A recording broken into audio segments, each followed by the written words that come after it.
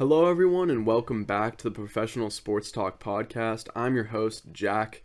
Thank you so much if you're tuning into this episode. Again, just listening to this, sharing this with your friends means so much to me. I've received a ton of love about the first two episodes, a ton of advice, a ton of constructive criticism. All of that means so much to me. If you're just reaching out and letting me know that I'm killing it, or letting me know that I need to do this better, or letting me know that you want to hear this week to week, whatever it may be, just reach out to me. Let me know you're listening. Let me know what you guys want to hear. Let me know what you want me to focus on more, what you want me to steer away from, because all that stuff really does matter to me, and all that stuff is seriously helpful information that I can take away from each and every one of these pods. I'm trying to do my best to learn and get better from every single week, so be sure to keep reaching out to me. Follow me on Instagram at Professional Sports Talk. It's pretty easy to find. Make sure to reach out to me, make sure to share this to your friends, and once again, I just really do appreciate all the love I've gotten from the first two pods. So we're going to jump straight into the action that I saw from week 2. We're going to recap a few of the games that really stood out to me. I'm going to try and go over this fairly quickly. I'm not going to try and dwindle too much on all of these because I want to jump into the action of next week. I want to jump into the action of week 3. I want to make my predictions. I want to make my calls. I want to tell you guys what fantasy starts you should have, what bets you should be taking, what bets you shouldn't be taking, and all that good stuff. Maybe just what to look forward to, what to look for your favorite teams. So jumping straight into the week 2 recap, we got the Patriots at the Jets. This game was not much of a surprise, but it's really something that just stood out to me because Bill Belichick just continues to prove that he's the alpha dog among coaches in the NFL. He's not only a great game manager, but there's a reason why these inexperienced coaches and quarterbacks just never seem to do well against him, and that's because he just has such creative schemes. He also has such an ability to manage the clock, as I've said before. His run games always seem to be decent, and he always seems to use his running backs very well. This year in particular, he has a great running back room going. Some guys you want to be looking for in those running rooms is obviously Damien Harris is still a great RB2 flex option, stuff like that. But James White is also really emerging as a great PPR threat and someone you may want to have and stash on your bench. If he's on your waiver wire, it's definitely someone you want to look to pick up. Most likely he's not. So if you took that risk of drafting him, it's really looking like it's going to pay off for you. And just stay patient, stay on that board. He's going to catch a ton of balls. Mac Jones obviously clearly likes him, and Bill Belichick has always loved James White. He's going to keep getting that role, that third down role. He's going to keep catching a lot of passes out of this backfield. So in PPR, it's someone you really want to look out for. Moving on to the more real life aspects of this game, Zach Wilson just looked confused as hell. He threw 3 terrible picks. But there are still things to look forward to in this Jets offense. Corey Davis is still obviously the number one option in this wide receiver room. Zach Wilson clearly likes targeting him a lot. But in the same aspect, there's just not too much going in this offense right now. There's still a year or 2 years removed from having success. Still, there was some bright spots. The D-line flashed at some times. I would still have hope in this offense if you're a fan of the franchise. Just don't give up on Zach Wilson too fast. He's had a brutal couple weeks. This Panthers defense looks really legit. This Patriots defense is always ready to play because of this Belichick scheme. And I believe he is facing, I'd have to double check, but I know he's facing another really tough offense. He's playing the Broncos this week. So again, just stay patient with him. He's obviously going to have a slow start to the season, but that's just more of a question of schedule. I'm not going to overanalyze this game too much. I just thought it was worth pointing out because we can't forget the tendencies here. The Patriots are still going to hang around because of Bill Belichick. James White's still going to be a PPR threat. And if you're a Corey Davis owner, just don't worry yet. He still has a lot of time to bloom, and this Zach Wilson offense only can go up from here because, again, they're just playing crazy defenses. Moving on to one of my favorite games in the week, and obviously one that I was going to talk about because it's my Bears. My Bears played just phenomenal defense against this Bengals offense. This Bengals offense was giving people's headaches for the past 2 weeks, but this Bears defense really looked a lot more like Vic Fangio's defense. All of our best players were being put in positions to succeed. Eddie Jackson played a lot better game. He still needs to fix up his tackling issues. There's a lot of times where he just puts his head down, throws his body out there, and doesn't wrap up really like he should. He kind of goes for the big hit when he's not the biggest guy. I just really don't think it's his game. There was a certain play where I can't remember who the receiver is right off top of my head, but it was a pretty bad. I think it was actually Jamar Chase, now I think about it. Jamar Chase caught a ball pretty far down the field. He ended up returning it for a touchdown, and Eddie was completely playing the ball and not the receiver. Got broken up, basically tackled his own player, and Chase was able to walk in for a touchdown. It's plays like that that you really just wouldn't see Eddie Jackson do in 2018. 2018 Eddie Jackson, he either makes that tackle or he catches that interception, but this form of Eddie Jackson kind of got somewhere in between. Regardless, we're going to focus more on the positives. This defensive scheme really looked to turn a corner. It looked a lot more like Fangio's defense, as I said. Roquan Smith really just had an excellent game because he was put in excellent game scripts. He was put in excellent positions. Sure, he made a couple great plays. That sack was a great play by him. That pick six was obviously an amazing play, but think about it this way. If he's not put in a position to be there, he's not making either of those plays. So I think a lot of credit has to be given to this defensive scheme. I'm forgetting the name of the defensive coordinator right off the top of my head, but I know he is. Oh, is it Sean Desai? I believe it's Sean Desai. I can't remember right off the top of my head, but I know he's a Fangio disciple, and it looked a lot more like that defense. It was just amazing to see us pretty much shut down this Bengals offense until the late third quarter, fourth quarter. As far as fantasy implications of this game, it does hurt the Bears offense, especially their outside weapons. If Justin Fields is starting, I don't think he's ready to start in the NFL, and you could see why I thought that just based on game film last game. Justin didn't play a great game. I still think he has a very high rushing floor, and I still think this offense's ceiling is overall probably a little higher with him, but regardless, these receivers' values are going to go down a little bit until I see more from Fields, because we just don't know right now. As far as the Bengals side of the ball, T. Higgins is still the go-to / the highest floor receiver of this offense. He is still probably getting the most targets in this offense. He is still the biggest, broadest target, if that makes sense. He's a guy who's physically big, but he's also just... He's been around there. Joe has clearly showed a connection with him. Sure, we see chemistry with him and Jamar Chase, but he's not getting nearly the volume that T. Higgins is. So T. Higgins is still someone you're going to be loving in this offense. If you took him and he's your wide receiver 2, your flex play, you're still going to be liking that value 100%. And I would stay patient with him. But overall, it was just a great game. It was really fun to watch, and it was really fun to watch that Bears defense fly all over the field like we had seen him a couple years ago. So it was great to see him in that form. Of course, moving on to another game that everyone was talking about this weekend, it's going to be the Raiders versus the Steelers. The Raiders are really making me look stupid. I really said in my first podcast they were going to be one of the worst teams in the league. I think I projected them to go 6-11, if I'm not mistaken, something around there. It's not looking like the best take right now because their defense, like I said in my last pod, they just have a ton of veterans. They're very savvy and they know where to be at the right times. Even if they're not the best defense, they're players that they want to be put in positions to succeed are succeeding, and this was very obvious against this Steelers O-line who's still not looking good at all. A lot of the stuff we were worried before the season is starting to shine through.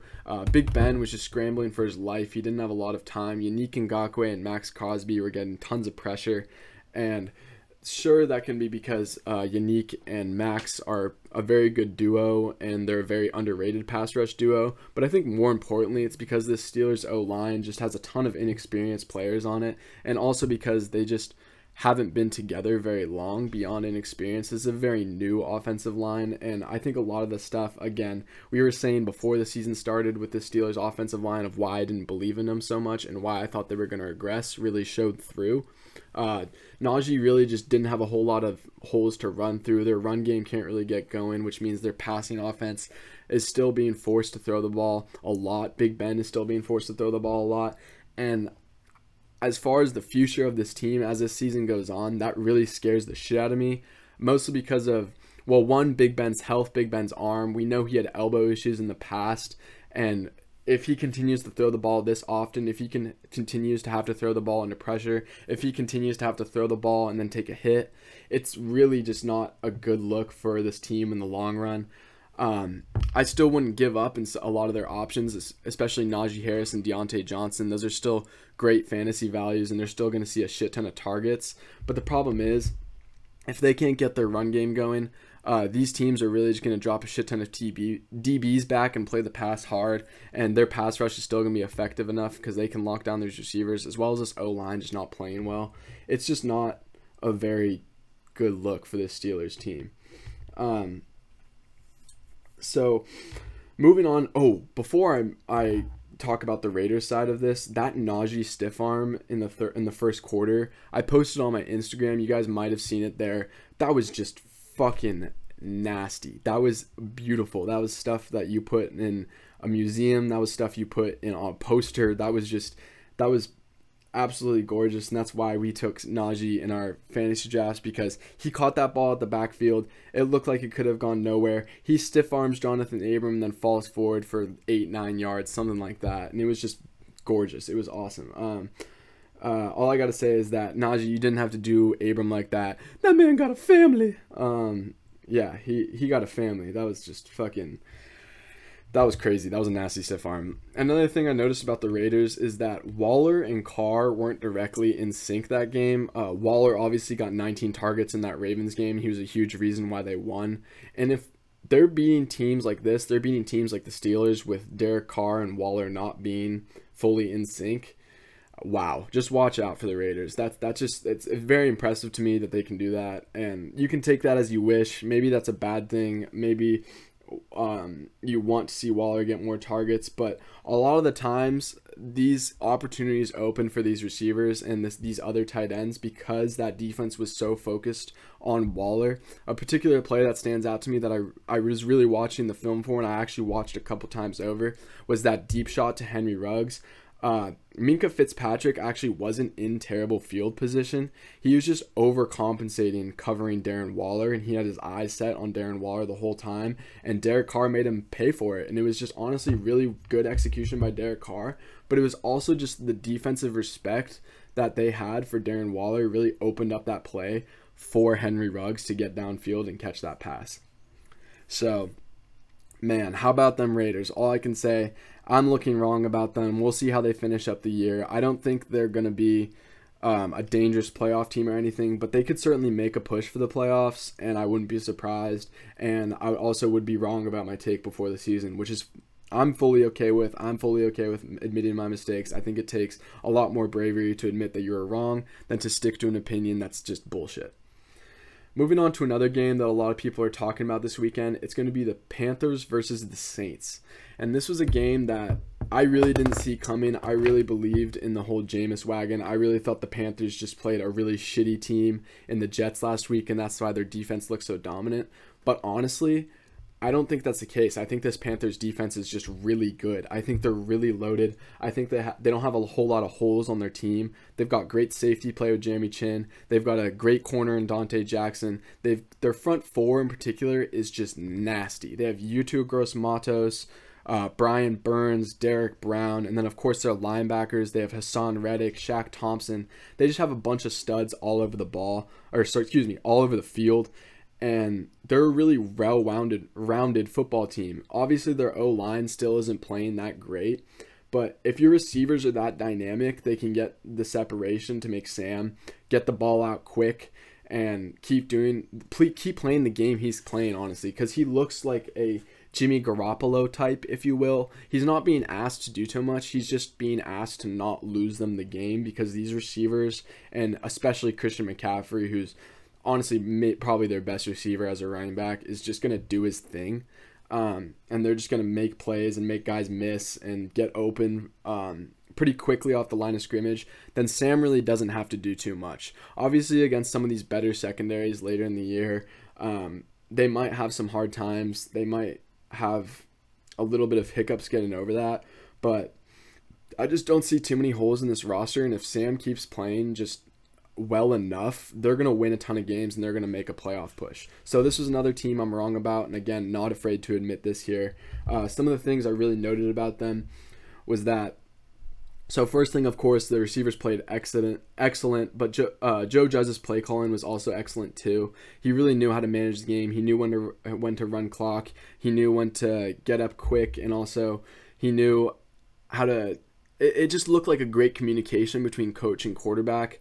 It really looked like Judge knew what Sam needed to do, and Sam really, what's the word? He exploited that role very well, and he lived up to what he needed to do, and just enough for them to really dominate this Saints team who really couldn't get anything going because, again, this Panthers defense is full of studs, and I mean full of studs. They've just really got great pressure. Something I noticed shifting to the Saints side of the ball, the Saints' weaknesses we mentioned before the season really started to show up. The receivers couldn't get couldn't get a lot of separation, and it was really hurting Jameis in the passing game. Another thing I really noticed about Jameis, it's similar to what Carson Wentz does. His pick was really, really bad. I can't remember if he had 2 or 1 picks, but he had 1 pick that was really, really ugly, and it looked like he was trying to out there. He was just trying to do too much. The opposite of what Sam Darnold's problem was, Jameis was not being the game manager that Sean Payton needed him to be, and he was trying to do too much for this team. I understand why you get put in that situation because you want to look like the Mahomes, the Rodgers. You want to put that team on your back. You want to look like the hero of the day. But let's be honest, Jameis Winston just isn't there yet. A lot of that success he had in that Packers game was because of that game script that fell to him and because he wasn't asked to do too much. And in this game, I don't think he was necessarily asked to do too much, but he took it on his own to do it. And I think it really caused a lot of struggles for him. Last game of the week that we're going to go over quickly is the Rams versus the Colts. This was an awesome fucking game. One thing I will say about both of these teams is they both look incredibly well coached. Just great play calling. Both of their run games couldn't really get going, but it didn't really matter because of how well their defense just contained both their offenses and also how well these quarterbacks managed that game. I was really impressed from what I saw from Carson Wentz. And touching on that Jameis Winston hero ball, Carson Wentz did something very similar. Carson Wentz tried to do too much, contorted his body while Aaron Donald was whoa, I could not get that word out. Sorry about that, guys. Aaron Donald was falling on him. He was wrapped around his body, and Carson tried to do too much. He tried to get a ball out, and now he's spraining both of his ankles because of it. Carson has that problem. We've seen this time and time again. He doesn't know when a play is over. He doesn't know when to live for another down, and he doesn't know when to give up. It's great to see this because it's encouraging from a heart standpoint. He clearly cares so much about this sport. He clearly wants to put this team on his back, similarly to Jameis. His commitment is there, but the reason why Brady never gets injured and the reason why Brady's so great is because he knows how to live another down and he knows when a play is just dead. And Carson needs to learn that if he's really going to see success in this offense and stay healthy. And other than that, I guess the Rams are just going to be really damn hard to stop. The Rams offense is just high flying. Cooper Kupp and Matt Stafford. If you paired those guys in fantasy, you are sleeping well these nights. I took Robert Woods over Cooper Kupp in a ton of my leagues, and I'm already getting burned for it. I already lost one of my matchups in one of my leagues directly because of that choice. And I'm not saying that I'm not saying that Robert Woods isn't going to show up later in the year. I'm not saying that Robert Woods still isn't that consistent wide receiver 2 you're looking for, because I still think he has that opportunity. I still think there's more targets in this offense coming this way, especially as defenses try and take away Cooper Kupp. But I think over the long haul, I think Cooper Kupp is probably going to be a better option throughout the season, and I'm paying the price for that, as I said. I'm sure a lot of you guys are paying for the price for that. And if you're a Cooper Kupp owner, again, you are sleeping well at night. I'm going to leave that there for the week 2 recaps because, again, I want this pod to be a little quicker. We're almost 20 minutes in already, and I have to go to class in about 5 minutes here where I'll pick up the pod after. So we're going to go over this first game of the week, and then I'm going to pause the pod, and then I'll come back for the Colts at the Titans. So the very first game of the week I'm going to be going over is the Panthers versus the Texans. There's just not too much to say here. Honestly, there's really not. This Panthers defense is looking juiced up, as well as this coaching staff. As I've mentioned before, they're making great play calls. They're not asking Sam to do too much. The Texans just have a whole lot of holes in their offense, and this Panthers team does not.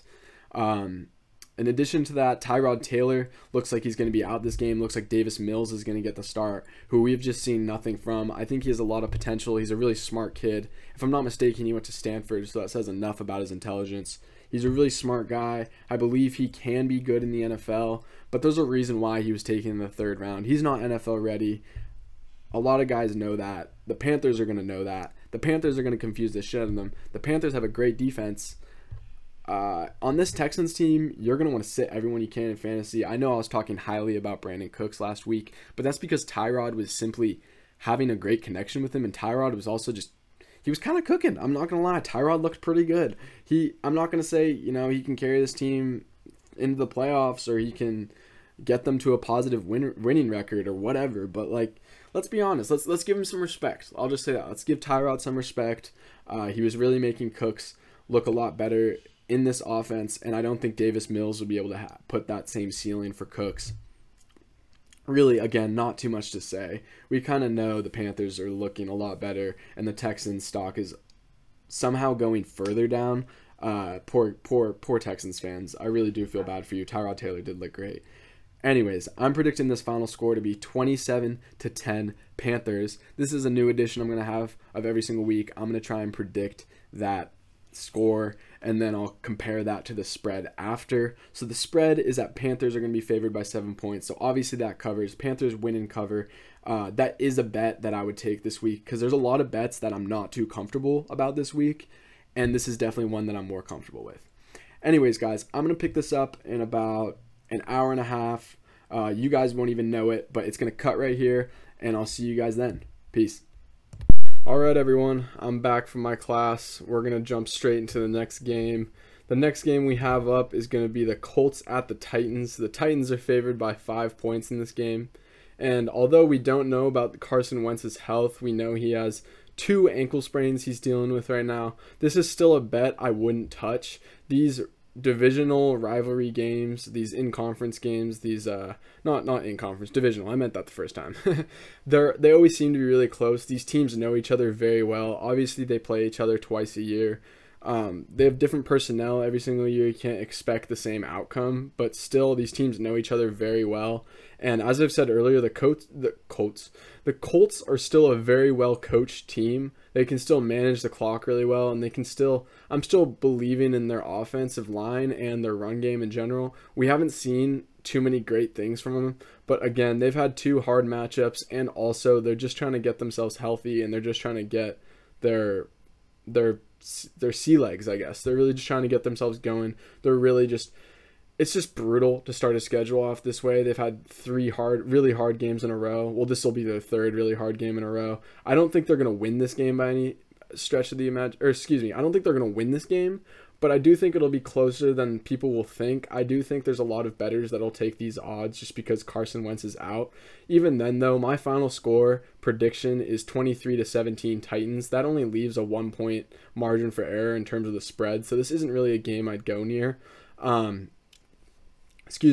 I still think it's going to be a lot closer than it thinks. Not too much to say here. We really know what to expect from these teams. You know who you're going to start in fantasy for both of these teams. The receivers for the Colts side, I would really stay away from. Obviously, you're still going to want guys on the waiver wire like Michael Pittman. You're still going to want to pick him up for that upside and for that usage that Carson's been giving him.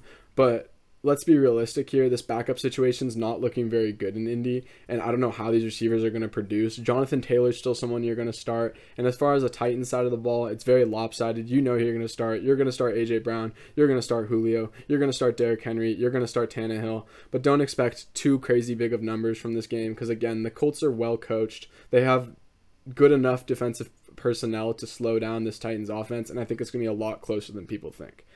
Not going to say too much about that game there just because I don't think there's too much to be said. I think the Titans are going to win, but I think it's going to be a lot closer than people think.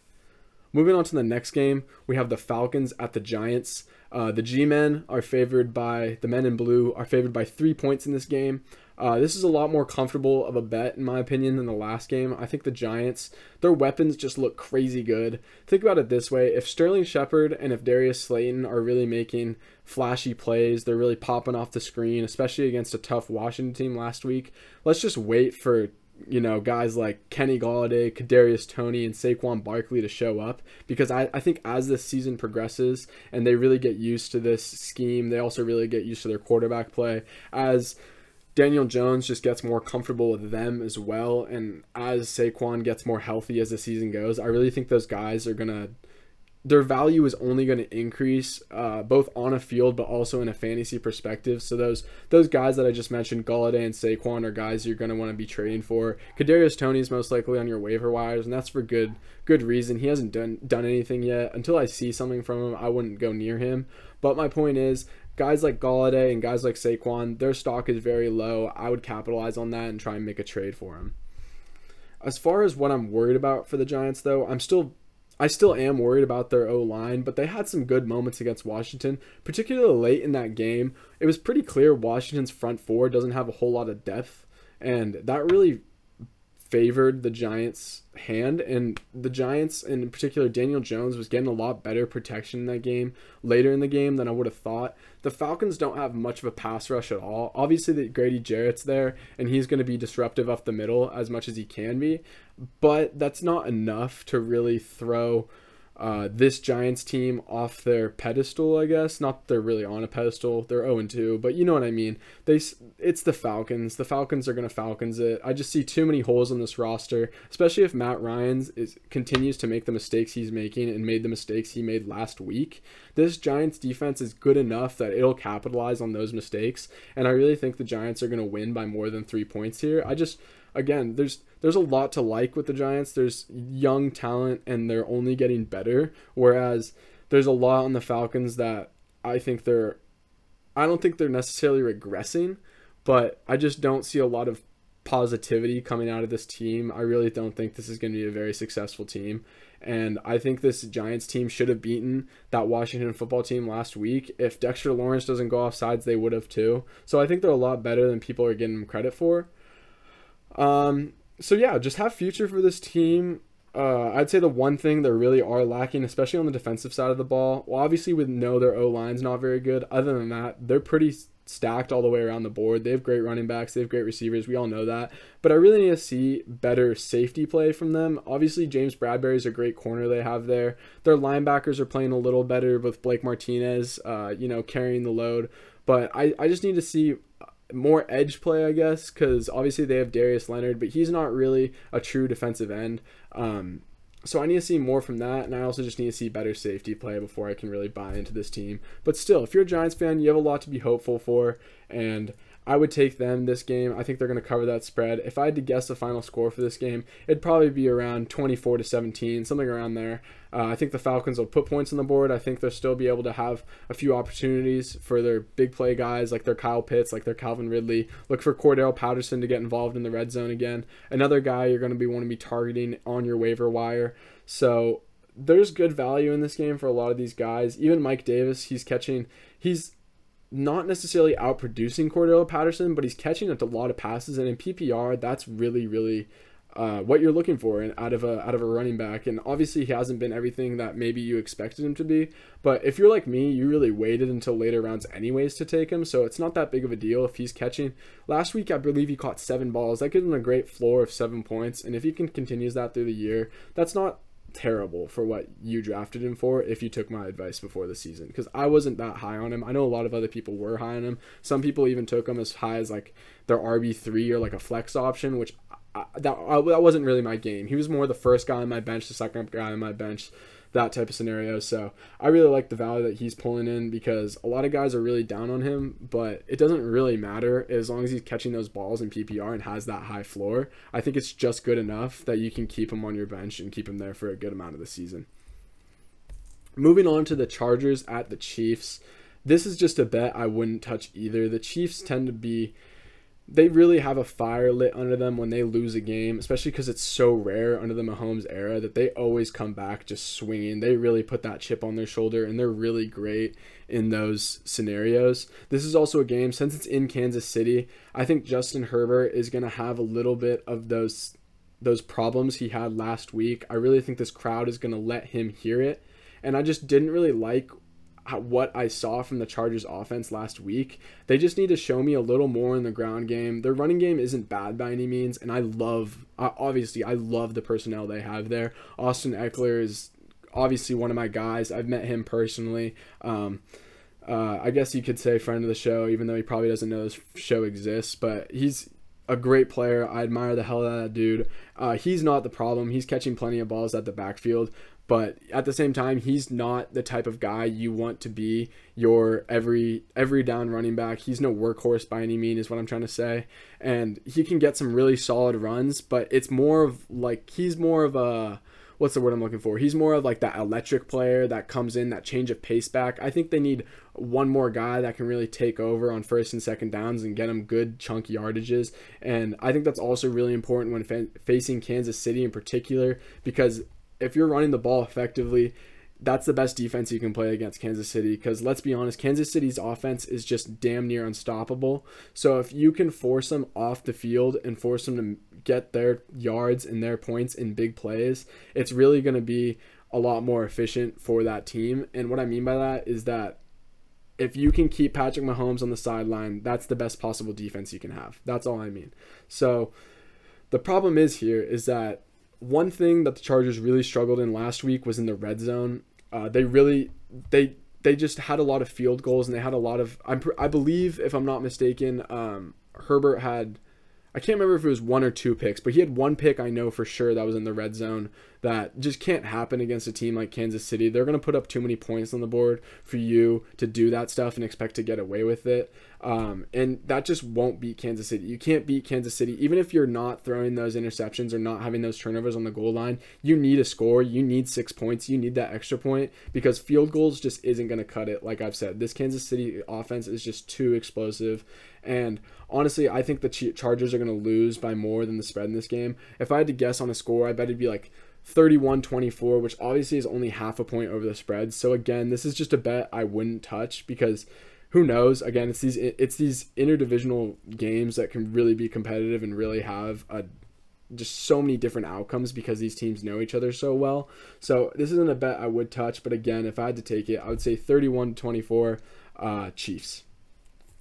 Moving on to the next game, we have the Bengals at the Steelers. The Steelers are favored by 4.5 points again. Again, this is a more comfortable bet. This is a bet that if I had to put myself behind it, this would probably be one of them. Not saying that I bet on any one of these games, because most of the time I don't. But if I had to, this would be, again, one that I'm more comfortable with. I just really like the Steelers a lot against this Bengals offensive line in particular. The Steelers defense is still legit. Don't get it wrong. Yeah, they didn't look the best against their Raiders last week, but they were missing a lot of their key players, and a lot of which are going to come back. I know Joe Hayden was out. I also know I'm forgetting his name. Was it Stephon Tuitt?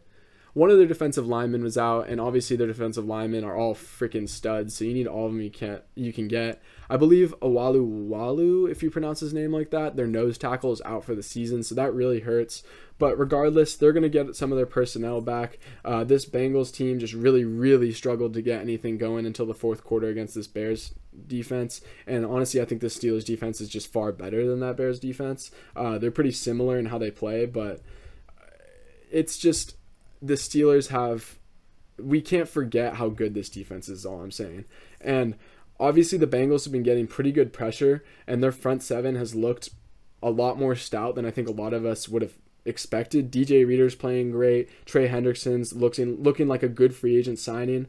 But if the Steelers play their game right, they can get the ball out quick enough, and hopefully they can get their run game going, because both of which will help Ben tremendously. Not only stay upright, but also stay healthy throughout the season. I think Deontay Johnson and Najee Harris are just going to continue to feast in this offense. As I've said in a couple previous pods, those are really the guys you want to be targeting in this offense in fantasy.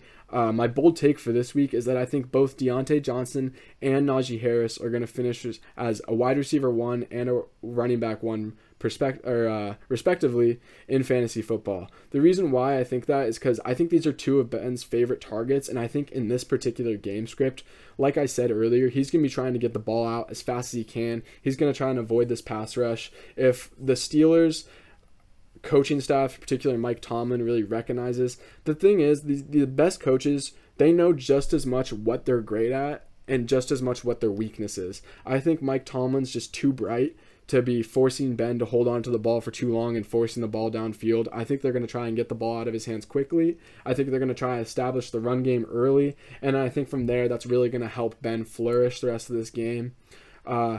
Again, this should be a fairly close game, closer than people think, because we're seeing a lot of these this week. This is another one of those divisional round games. If I had to pick a final score prediction, it'd be 24-17 Steelers. So that is, again, that covers the spread for them, and that is a more comfortable bet I'd be willing to take just because of what we've seen from this Steelers defense and also what I can expect to see from this Steelers offense in particular. Go Deontay Johnson and go Najee Harris. Those guys are going to feast this week. All right. Moving on to my Bears, the Browns. Welcome to the NFL, Justin Fields. This is not the way that I think any of us expected it to happen. I don't think this is the way any of us fans wanted it to happen. You never want to see a quarterback go down with injury, particularly not in a situation where it doesn't necessarily look like Justin is ready to go. He still looks very raw. There's a reason why. Obviously, Matt Nagy, in a perfect world, wants to do what he did with Mahomes, and he wanted him to sit all year, and he wanted him to come out his sophomore year and just light up the league. Now he's being forced into a situation where he has to start, and I don't know if, or actually, I guess I shouldn't say I don't know. I know this is not an ideal defense to start again. Cleveland has an excellent front seven. In particular, their 2 pass rushers are going to be getting after Justin Fields constantly this game. He's already showed a little problem with fumbling, so that really, really does worry me. I really just can't expect a whole lot from this Bears offense this game, and that has nothing to do with Justin Fields' talent. It's more so the talent of the Cleveland Browns. Even if Baker Mayfield's a little beat up in this game, or maybe he doesn't play, I don't really think it matters. I believe Case Keenum's still there, and he can run this offense more than effectively enough. He took the Vikings to the NFC Championship in this very same exact scheme underneath Kevin Stefanski, who is obviously the head coach there now. So I don't think it changes too much of the game plan. Again, it's just a really shitty way for Justin Fields to enter the league. It really is. Granted, Cleveland's defense, particularly their secondary and linebacker play, still has a lot to show us this game, or in general over the season, but I really think this is the game they will show out. I really think this is a game where guys like Greg Newsome II, Denzel Ward, who else is there? Grant Delpit is their backup safety, I believe. They still have Troy Hill, John Johnson. Those guys are going to show up to play, and I really think this is a great game for them to do it. I also just want to touch on really quickly, my poor Bears have a fucking brutal schedule. Absolutely brutal. If Justin really has to start for the long haul for the rest of the year, when I just really looked back at their schedule, I could completely understand why Nagy wanted to sit him. And the thing is, before the season started, I was really just put Justin out there, let him experience these NFL defenses. Sure, he'll have some growing pains. Sure, he might not make the best decisions every now and then, but that's how you grow and blossom into a more mature and NFL-ready quarterback. I mean, look at Peyton Manning the first years in the league. He had more interceptions than he did touchdowns, and now he's one of the all-time greats, right? Well, the thing is, let me just read our schedule after this game. So we have the Lions, and then we have the Raiders. The Raiders are looking a lot better than people thought, obviously. Brutal. Packers, Bucks, 49ers, Steelers, Ravens, Lions again, Cardinals, Packers, Vikings, Seahawks, Giants, and then close with the Vikings again. I mean, come on. You can argue every single one of those teams except the Lions, and maybe the Vikings are not going to make the playoffs. Those are the only 2 teams on there that you can realistically say, like even the Raiders have a shot of making the playoffs now. The Niners have a great shot of making the playoffs. The Steelers, the Ravens, the Cardinals look fly high right now. The Packers are obviously going to get back in their stride, and we don't play them for another 3 weeks, so they'll be in full effect by then. We play the Seahawks late in the season. The Giants, who's someone I was just talking about to be excited about, we play them 2 weeks before the season closes. I mean, it is just brutal. It is just brutal. And as far as fantasy implications goes for this, it's just obviously this Bears offense, you can hope to see a little more open up in the run game because of what Justin threatens in that RPO game, and hopefully Allen Robinson can match his production he was seeing with Andy, because honestly it wasn't as great as some people might have thought it was. So you might not see the biggest dip in these guys, but in this week in particularly, you're probably going to have to start Robinson. But if you have Montgomery as say you took him in the 3rd round, say you went running back, and you have him right now in your flex, sort of like me, I've got that in a standard league going, I would replace him, especially in PPR leagues, with someone like and Antonio Brown, who we know I love. I've been talking about him every single podcast. He's efficient. He gets a lot of targets. Tom Brady loves him. Blah blah blah. We know the drill. But even like a Marvin Jones or a T. Higgins, Marvin Jones is someone who Trevor Lawrence has shown time and time again. He's still the wide receiver one in this offense. He's still the alpha dog. Trevor Lawrence is going to throw 8 targets or so his way a game. Whoa, sorry. And his floor is pretty damn high just because he is. Let's be honest, he's a great contested catch receiver. Even if he doesn't have the best separation, he can get up and get a ball. He's a great red zone target, and for all those reasons, I think that he's a better play over David Montgomery, particularly in half PPR and PPR scoring leagues. I think T. Higgins is a better start this week. I think in PPR, I think J.D. McKissic, I think James White. Even in full PPR, you might be able to pull off a Mike Davis here because he does have a decently favorable matchup.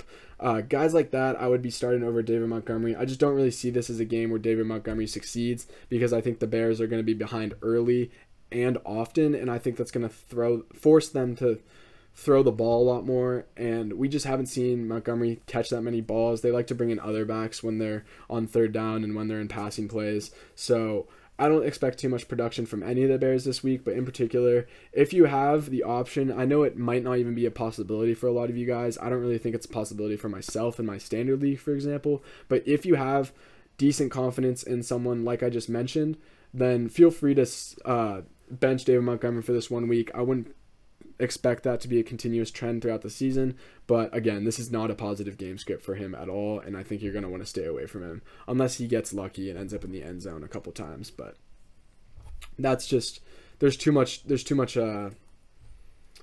the word I'm looking for? There's too much uncertainty in that. So I just talked about that game for a little too long, but it's okay. That's my Bears. We're going to move on to the New Orleans Saints at the New England Patriots. New England is favored by 2.5 this game. This is a great game, and this is a game that I think a lot of bettors aren't going to touch. This is a game that I don't think I'd want to go near, but it's very interesting, and there's a lot of storylines going on in this game that I really fucking love. The first of which being this matchup to watch in this matchup of the game, I really think is Jameis Winston's mind against Bill Belichick's defense. Jameis is a guy who's known to be a little reckless with the football. He's known to take shots, and Bill Belichick is known for his ability to confuse quarterbacks and also his ability to capitalize on offense's mistakes. So I think this plays pretty terribly into New Orleans' hands. And I really just don't see this being a great game for Jameis at all.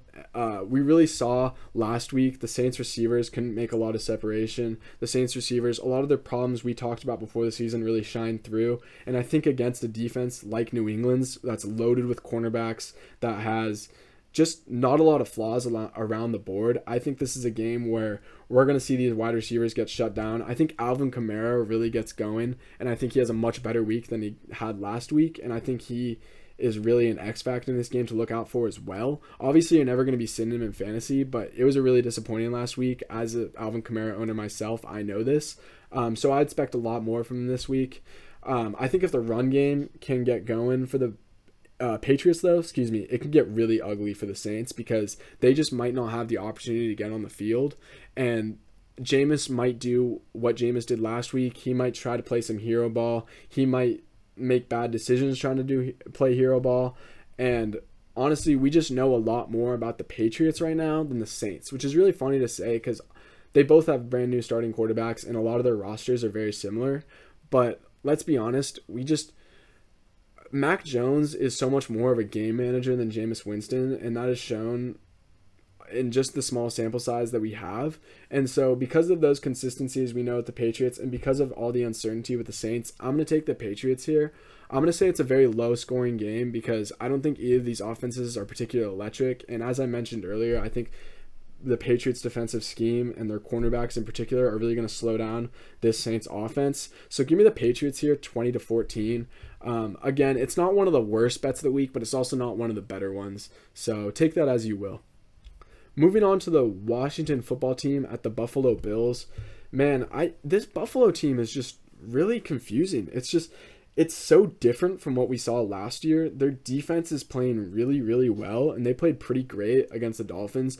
Obviously, that wasn't entirely because they have this world-beating defense. A good majority of it is because Tua went down so early, and the Dolphins made a shit ton of mistakes, and they just really, the game got away from them before it could really get going. So it was just a very deceiving win is what I have here in my notes. The 35-0 doesn't really tell the whole story. But regardless, Buffalo's offense is still, particularly their passing offense, which I would have never guessed in a million years, is still not looking like it's in its full stride. It's so funny because, last season they didn't have a proper offseason. They just got Stephon Diggs, and they came out firing, clicking on all cylinders, just connecting on all the deep balls. Stephon really looked like probably the best receiver in the league, if I'm being completely honest. He led the league in a ton of different categories, so good for Stephon, good for Josh. Obviously, Josh got the bag this offseason, but it just doesn't really look like the electric passing offense that it was last year, at least not yet. I'm not saying that it won't get there because I completely think it will, but something to really, look at positively, was the running game. The running game looked fucking awesome. Buffalo had no running game last week, and Devin Singletary was carving them up. It was really, really cool. And once this connection to Allen and Diggs and Cole Beasley gets going, this offense, if they can continue to run the ball the way they have, it's going to be dynamic. And just wait for that to happen. I really think it's going to happen later in the year. I don't know when. This could be the game where they just explode, and who knows? Maybe my take on the final score just looks completely retarded, and maybe I shouldn't say that. I should probably avoid that word. Maybe my take will look completely stupid. Excuse me if I offended anyone. But I still think Washington's going to cover this game. I think Taylor Heineke is giving this team some juice right now. I just haven't quite seen enough from this Buffalo Bills offense, and I still think this Washington defense can, really be effective when they need to be. I still think they can run the ball well enough to keep Buffalo off the field. So I think Buffalo's going to need big chunk plays like they had last week, but in much different ways. I think they're going to need to do it more through the air and less through the ground.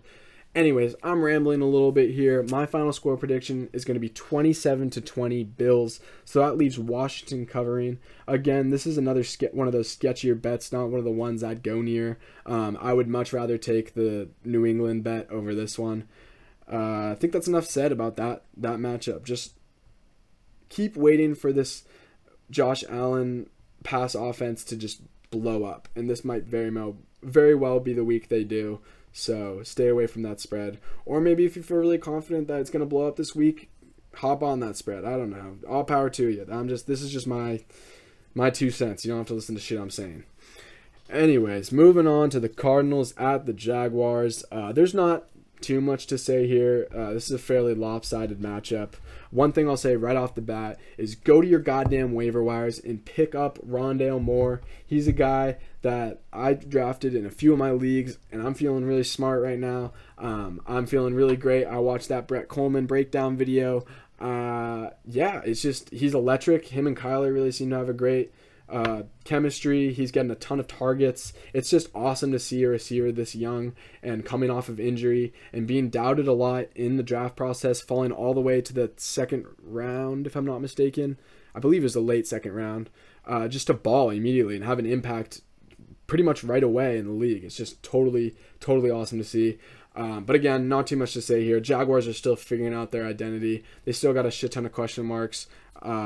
Trevor Lawrence is still the future. Trevor Lawrence is not someone that we can just write off. Trevor Lawrence is going to have a great career, but it's not quite there yet. There's just a lot of questions on this roster, and we've seen a ton from the Cardinals already, and they just have far less question marks.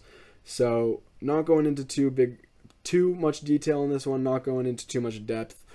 Give me the Cardinals 30-17 here and to cover, and that is a bet I'm feeling much more comfortable about. Moving on to the Jets at the Broncos. Poor Zach Wilson. This is just brutal, man. You got to go from New England week 1, right? Or excuse me, no, it was Carolina week 1. You got to go from to Carolina week 1, who a lot of us thought, oh man, the Jets just look awful. Carolina's defense looks so good because the Jets offense is just so shit. But that's really not the case. Carolina really does have a great defense going on here. They've got a lot of studs on that team.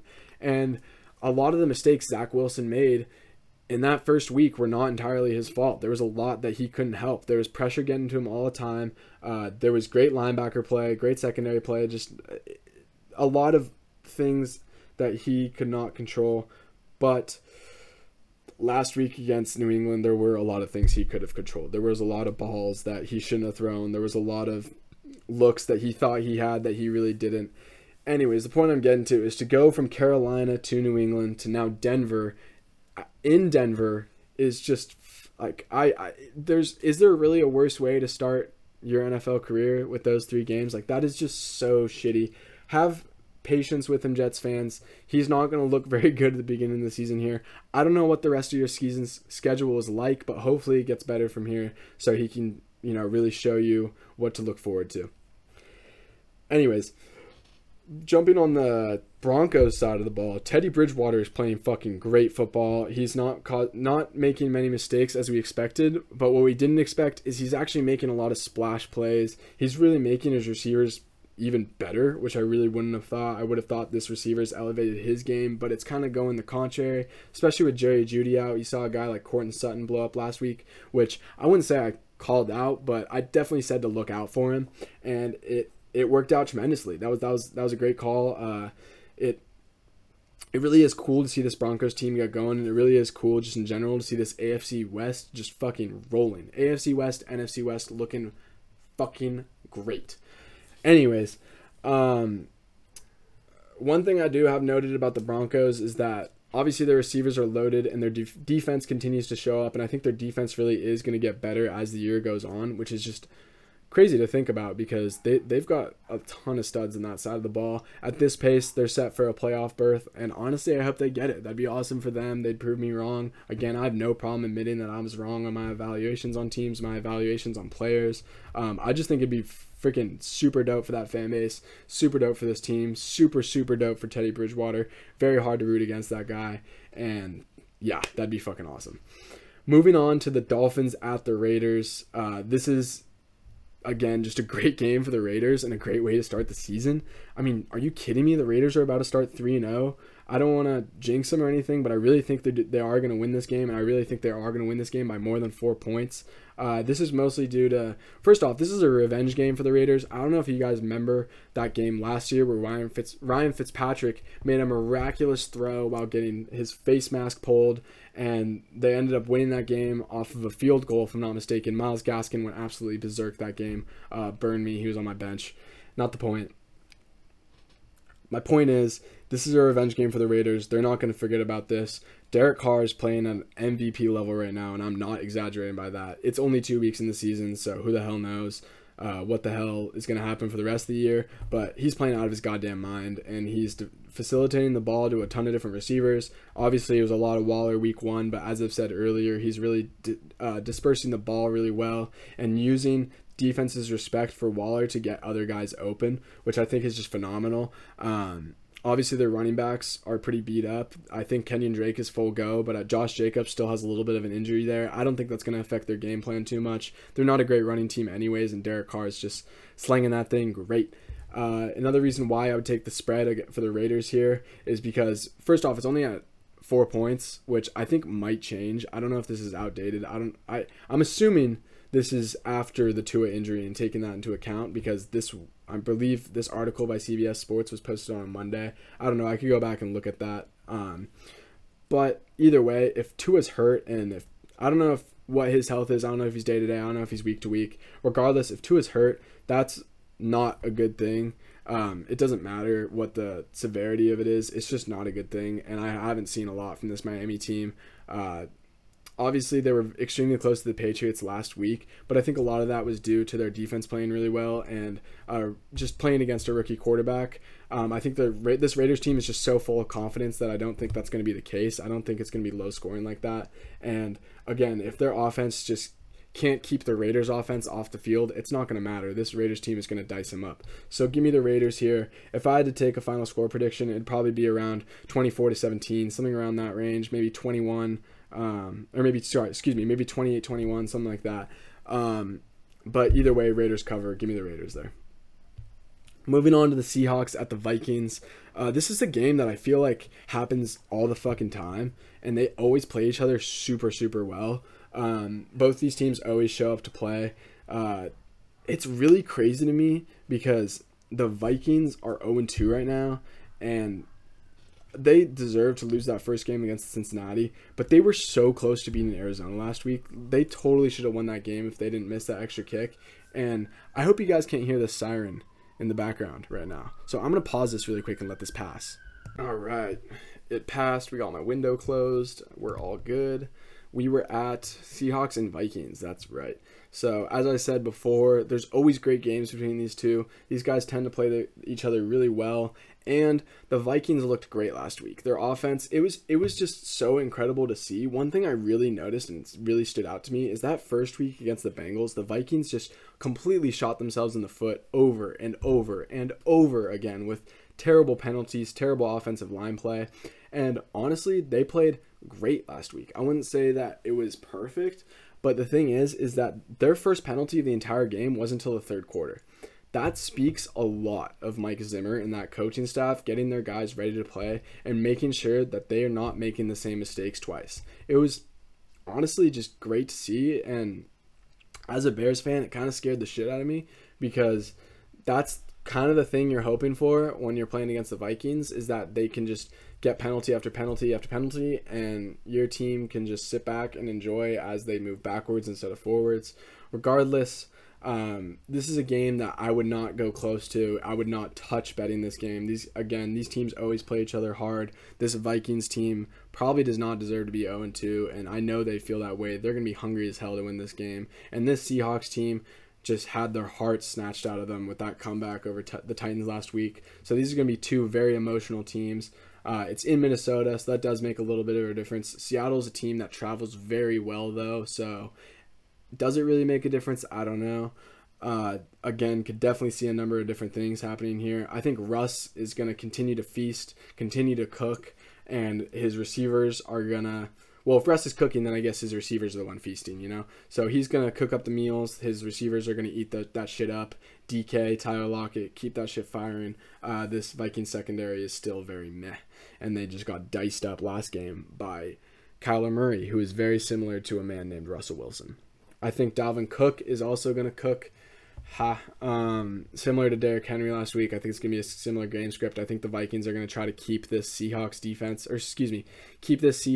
offense drinking Gatorade on the sidelines. I think they're going to feed the rock to Dalvin quite a few times if he's all good to go. I know he was dealing with a little bit of injuries last week, but obviously he had that ACL, when was that? Like 3 years ago at this point, but Dalvin's not really a guy he's pretty consistent. He doesn't really get injured, and when he does, he seems to be pretty good for the next week, if not just misses a week or so.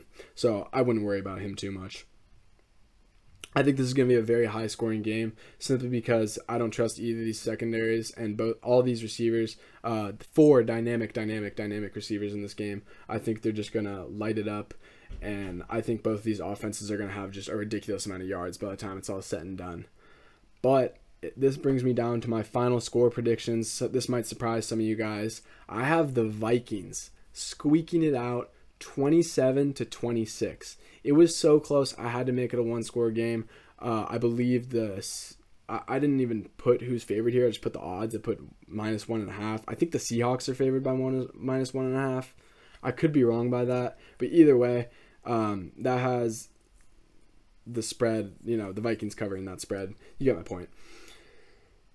Close-ass game. Going to be a great game. Going to be a game to look out for this week for sure. Another game to look out for this week, I think it's probably the game of the week, and it's probably the NFC Championship game. It's a preview of the NFC Championship game, is the Bucks versus the Rams. This is just another bet. I would not go near this bet. I would not touch this spread. I would not touch the over-under. There's just so many different things that could happen here, and I think it's just going to be so damn close. I really think it's going to be one of those games where the last team who has the ball wins the game, or the team to make that clutch defensive stop, either a great pass breakup, a tackle for loss, an interception, a sack, something like that is going to win this game. So I think it's going to be so damn close. I really do.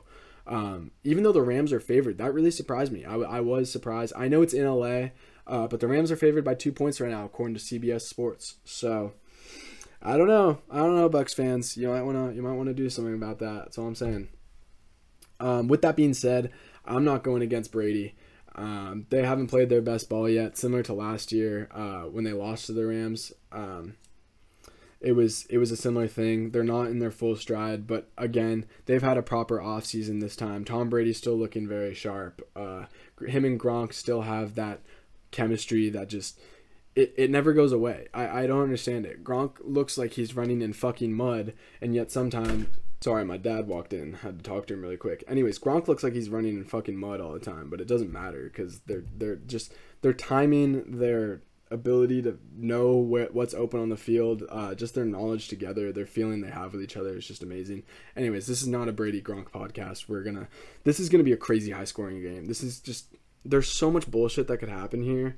And I really think the key to winning, and I think the key for Tampa Bay to win, is their run game. I think if they can get their run game going and keep I've said this time and time again on this pod, but it really is so important. If you can keep an opposing offense's team on the sideline from making big plays and from dicing you up, and you really control the tempo of the game. Again, this is what makes all these great coaches so great, is that they know how to manage games.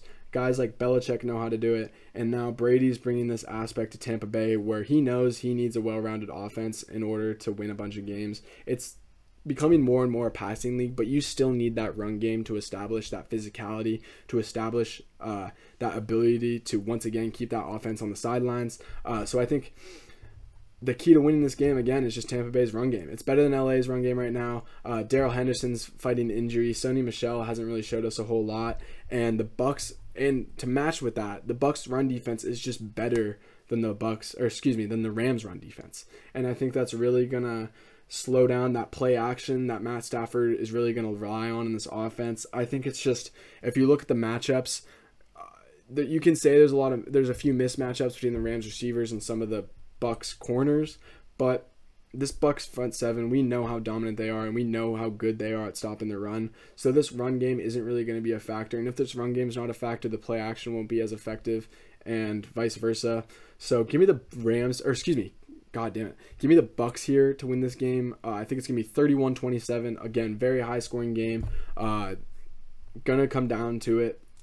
It's really gonna be an NFC Championship preview, and I'm calling that now. If I had to put my money on two teams, it'd be these two.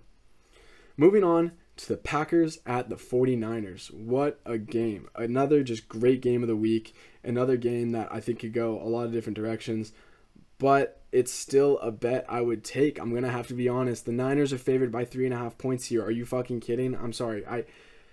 I know that the Niners have, particularly in their own field, have torched Aaron Rodgers twice in recent times. I don't know, two or three times in recent memories, and that's for good reason. They had great teams that year. All their running backs were healthy. Their running game was going tremendously well. They still had DeForest Buckner on that team to slow down Green Bay's run defense. They still had a lot of guys in their secondary they don't have currently. So you kind of know where this is going. This is just not the same Niners team as that team that was beating the shit out of the Packers a couple years ago. This whole backfield is injured, as I mentioned earlier. That run game and 2 years ago was really getting going for him, but with this whole backfield being with this whole run game being very important and this whole backfield being injured, I really think this is just a bad game script for Jimmy Garoppolo. Similar to what I just said with the Rams, if their run game's not going, they're not going to be able to work off play action, and they're not going to be able to keep Aaron Rodgers on the sideline. I think Aaron Rodgers is really just getting into his stride as the season goes. I think he's going to get better and better and better every single week. We really saw a lot of the old Aaron Rodgers against the Lions on Monday night, even though we really didn't. One thing, this is completely different. One thing I want to say about that game is that Rodgers had like 2 or 3 Rodgers-like throws. The rest of them, it almost looked like Matt LaFleur was like managing him and not asking him to do too much. And that's why Aaron Jones just feasted in that game, because it was all these little checkdowns and these dump-offs, and then Aaron Jones, AJ33 if you want to call him. I don't know why. I don't know why I just fucking said that. No one calls him that. Anyways, Aaron Jones was doing really well because that's Aaron Rodgers. That was the best way for them to win that game, and that was the best way that Matt LaFleur could have asked Aaron Rodgers to not do that much. But my point is, I think LaFleur is going to ask Aaron Rodgers to do more and more every single week. He's going to ask for a little more of that magic as he gets more and more comfortable, as he sees him really, what's the word I'm looking for, get into his season stride, because he clearly wasn't there week one, as we all know. He was busy playing with hacky sacks and enjoying Hawaii over the offseason, whatever the fuck he was doing. It doesn't matter. My point is, Aaron's only getting better. This Niners team is already beat up, which is the biggest concern I had about them going into the season. And this defensive personnel is not the same defensive personnel that was giving the Packers headaches 2 years ago.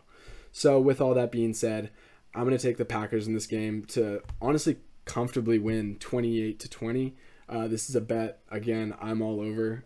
Take the Packers. It hates me. I don't want to say this. I really don't.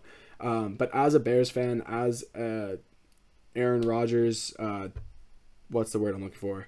I was going to say enthusiast, but it's like quite the opposite. I hate Aaron Rodgers. But I love him at the same time because he's so talented and incredible at what he does. And he's just a god playing football. Yeah, whatever. You get my point. Take the Packers in this game.